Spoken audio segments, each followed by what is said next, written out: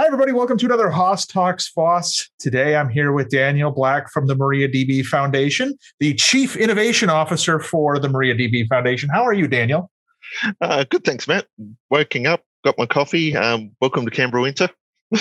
Yeah, and it's really early there, right? So what time is it? Only 7:30 a.m. So at 7:30. Okay, so the sun is just peeking up. Yeah. Okay. True. Okay. And are you on your roof? Is that what I see you on? My hammock. Your hammock. Standard outdoors thing. I try to actually do presentations outdoors, as you've probably seen in some of them. Just to add a bit of variety. And this is my casual backyard look. Yes. So you had spoken recently at Percona Live, but you've been speaking at conferences for quite some time. I think this is probably your sixth or seventh Percona Live that you've spoken at. Probably, yes. Yeah, you've done quite a bit. And typically you tend to really go deep into those nether regions of, the bugs, the code.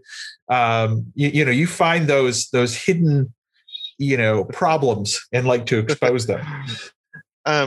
Yeah, absolutely. So it's a fascination I got far too much when I was employed as a DBA, and sort of ended up looking far too much code and getting to the end of the day. I was like, I can't build the client this, but it was fun anyway. But yeah, I'm glad I've got a job where I can actually do both now. Well, yeah, that's awesome. And you did quite a bit of work at IBM as well before the MariaDB Foundation, right? That's right. I was there for 4 years.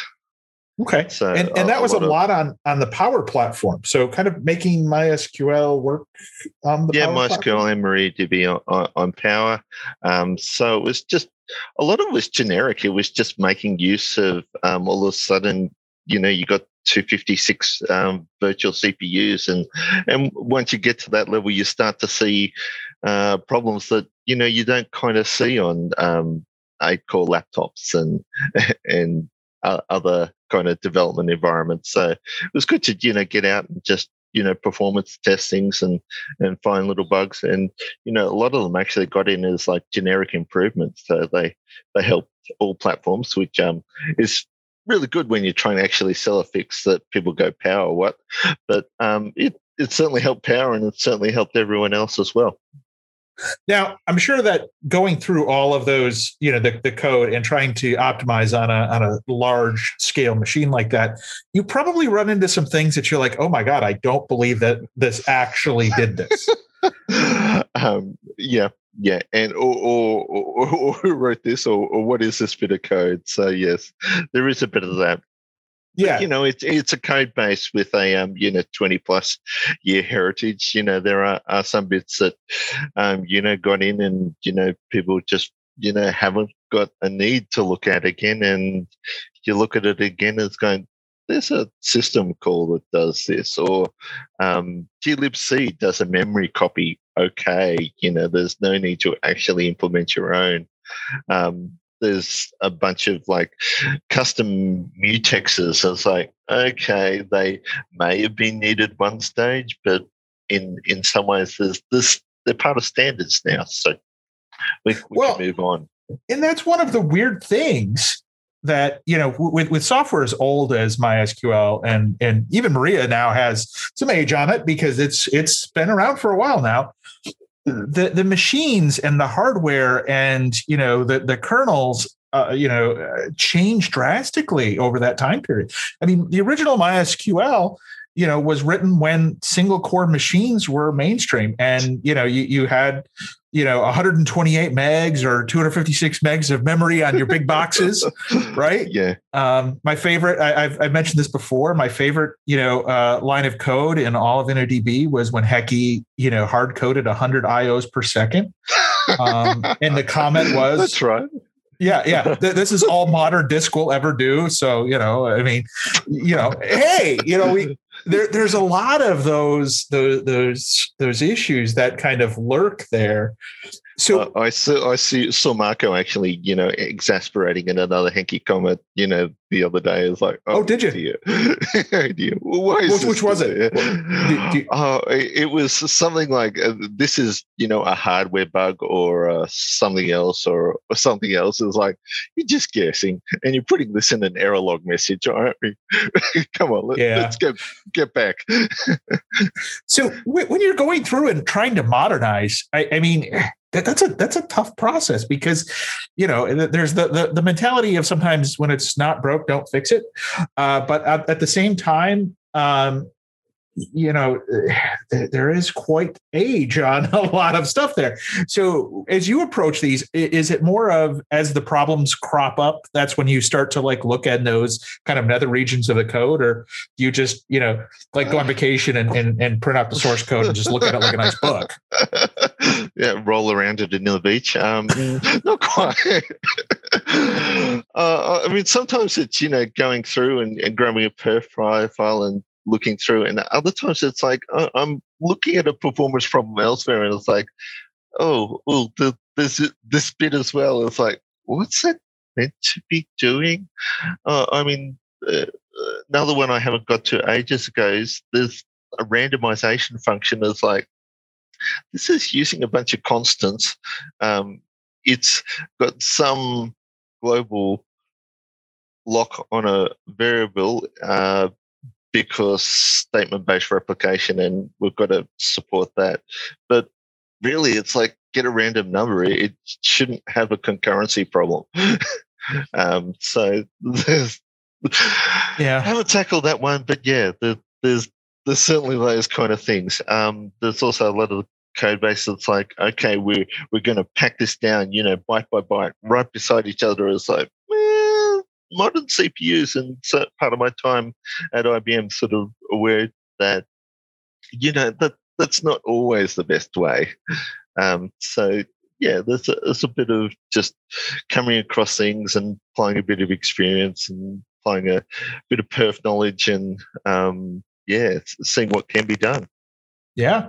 So in your toolbox today, I mean, the tools have evolved as well. What are your favorite kind of tools that you use to debug and find some of these issues? Like what are you using nowadays? I'm still using fairly old school, like you see makes your GDBs and that kind of thing to get through it. On the performance stuff, I guess perf has been around for a while, but as a sampling, it still does a pretty good job on things.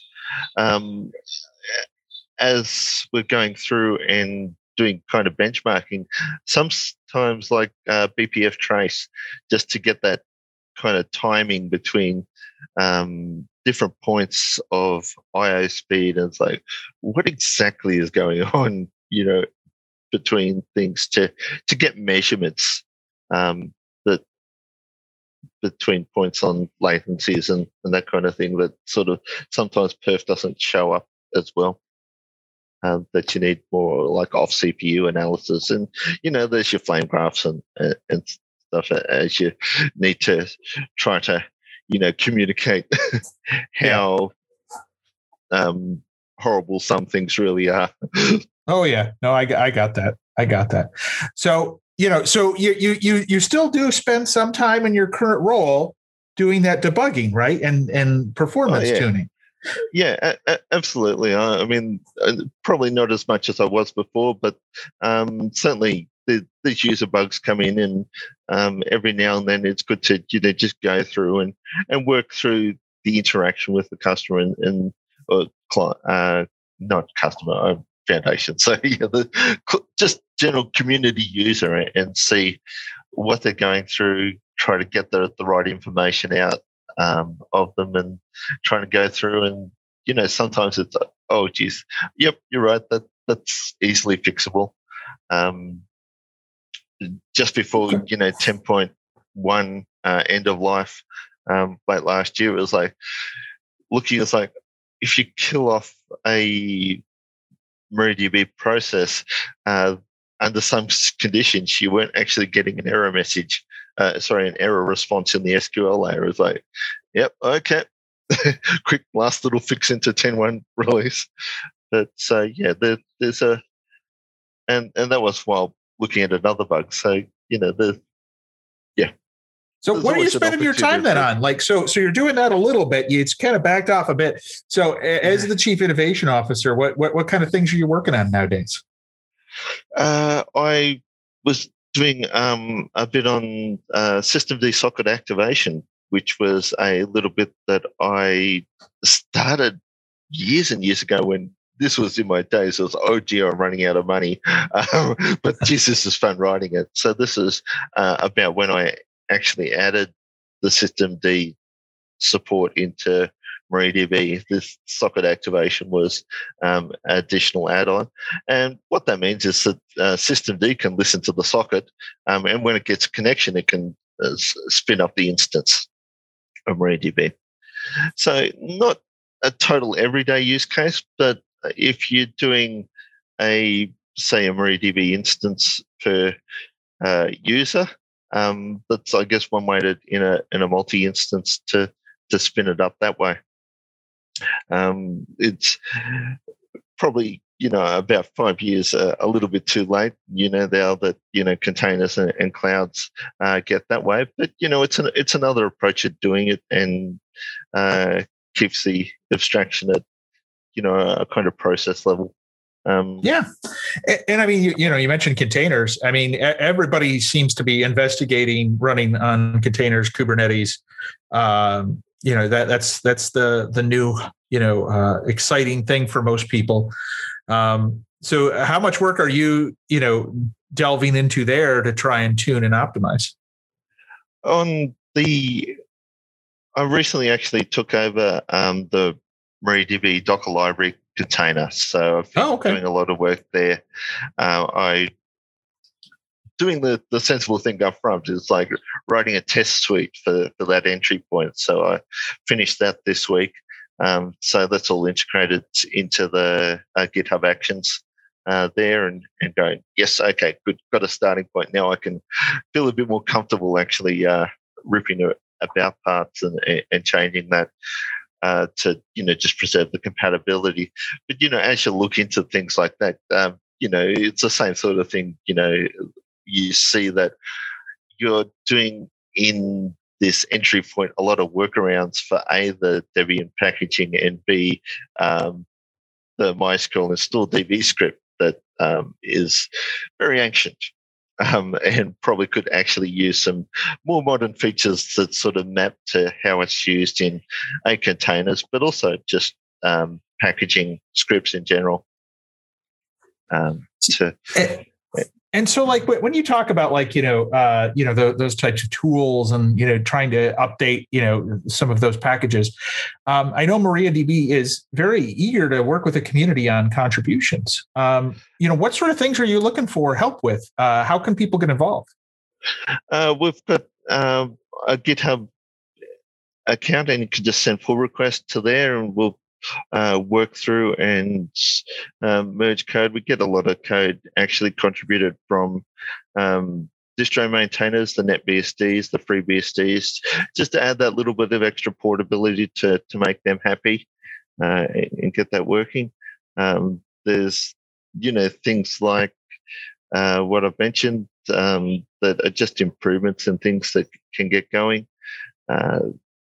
There's can also, I guess, got a knowledge base where you can write documentation. We've got a Zulip channel on zulip.mariadb.org, where you can just, like a Slack channel, it's a chat program where you can come in and talk to us about bugs, features, that kind of thing, or just SQL problems. Really, if you get us at the right time, we'll happily look through those and get a bit of insight into what you're doing. Cool. Yeah. Now, changing gears just a little bit, at Percona Live this year, you gave a talk specifically on using MySQL dump or MariaDB dump in this case, as a way to migrate back and forth between MySQL and MariaDB. And we know that many people use Maria and MySQL interchangeably. And so I don't I don't want you to give your whole presentation, but that is recorded. It is available. And maybe give us a little bit of an idea on why this topic, what was interesting about it. And, why have you seen people try to do this? So I guess people have used the backups for ages, and the MySQL dump has outputted a table of like MySQL.users, and it's got these rows and columns of what constitutes the user data. But as we're seeing in the development of both MySQL and MariaDB, that these tables are actually changing quite common. So the aspect of dumping out of one version and importing into another version, especially if you're doing a partial import or an additive import, that's not actually mapping up to the table structure, and B, if users have actually gone through that and started to work out, which column means what. I mean, that's just a bunch of hurt that that users don't deserve, really. Yeah. So there's like SQL syntax like create user that sort of provides a portable way to create a user, strangely enough. Isn't that why SQL was made? Portability. So what I did with MySQL dump, and in the later versions of 10.4 plus, MariaDB dump is an alias, because having two things in the ecosystem the same name is just confusing enough, especially once they start to become different. So added those features. So we've got MySQL dump or MariaDB dump -- system equals all users stats, various aspects, all in that MySQL system database, and outputs in a portable form. Okay, and that enables you to move it back and forth with ease.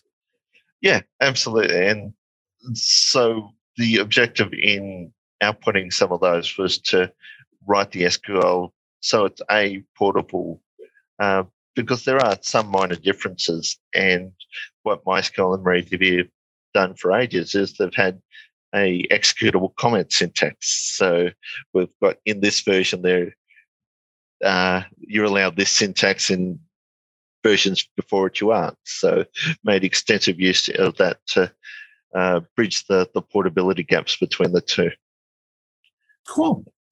And let me leave you with this. I always like to ask people, what are they seeing? I like them to look into their crystal ball from their technologist perspective, if you will. What are you seeing coming down the pipeline technology-wise that you're excited about? What are you starting to get interested in? Are there certain things that you're really looking forward to kind of deep diving into?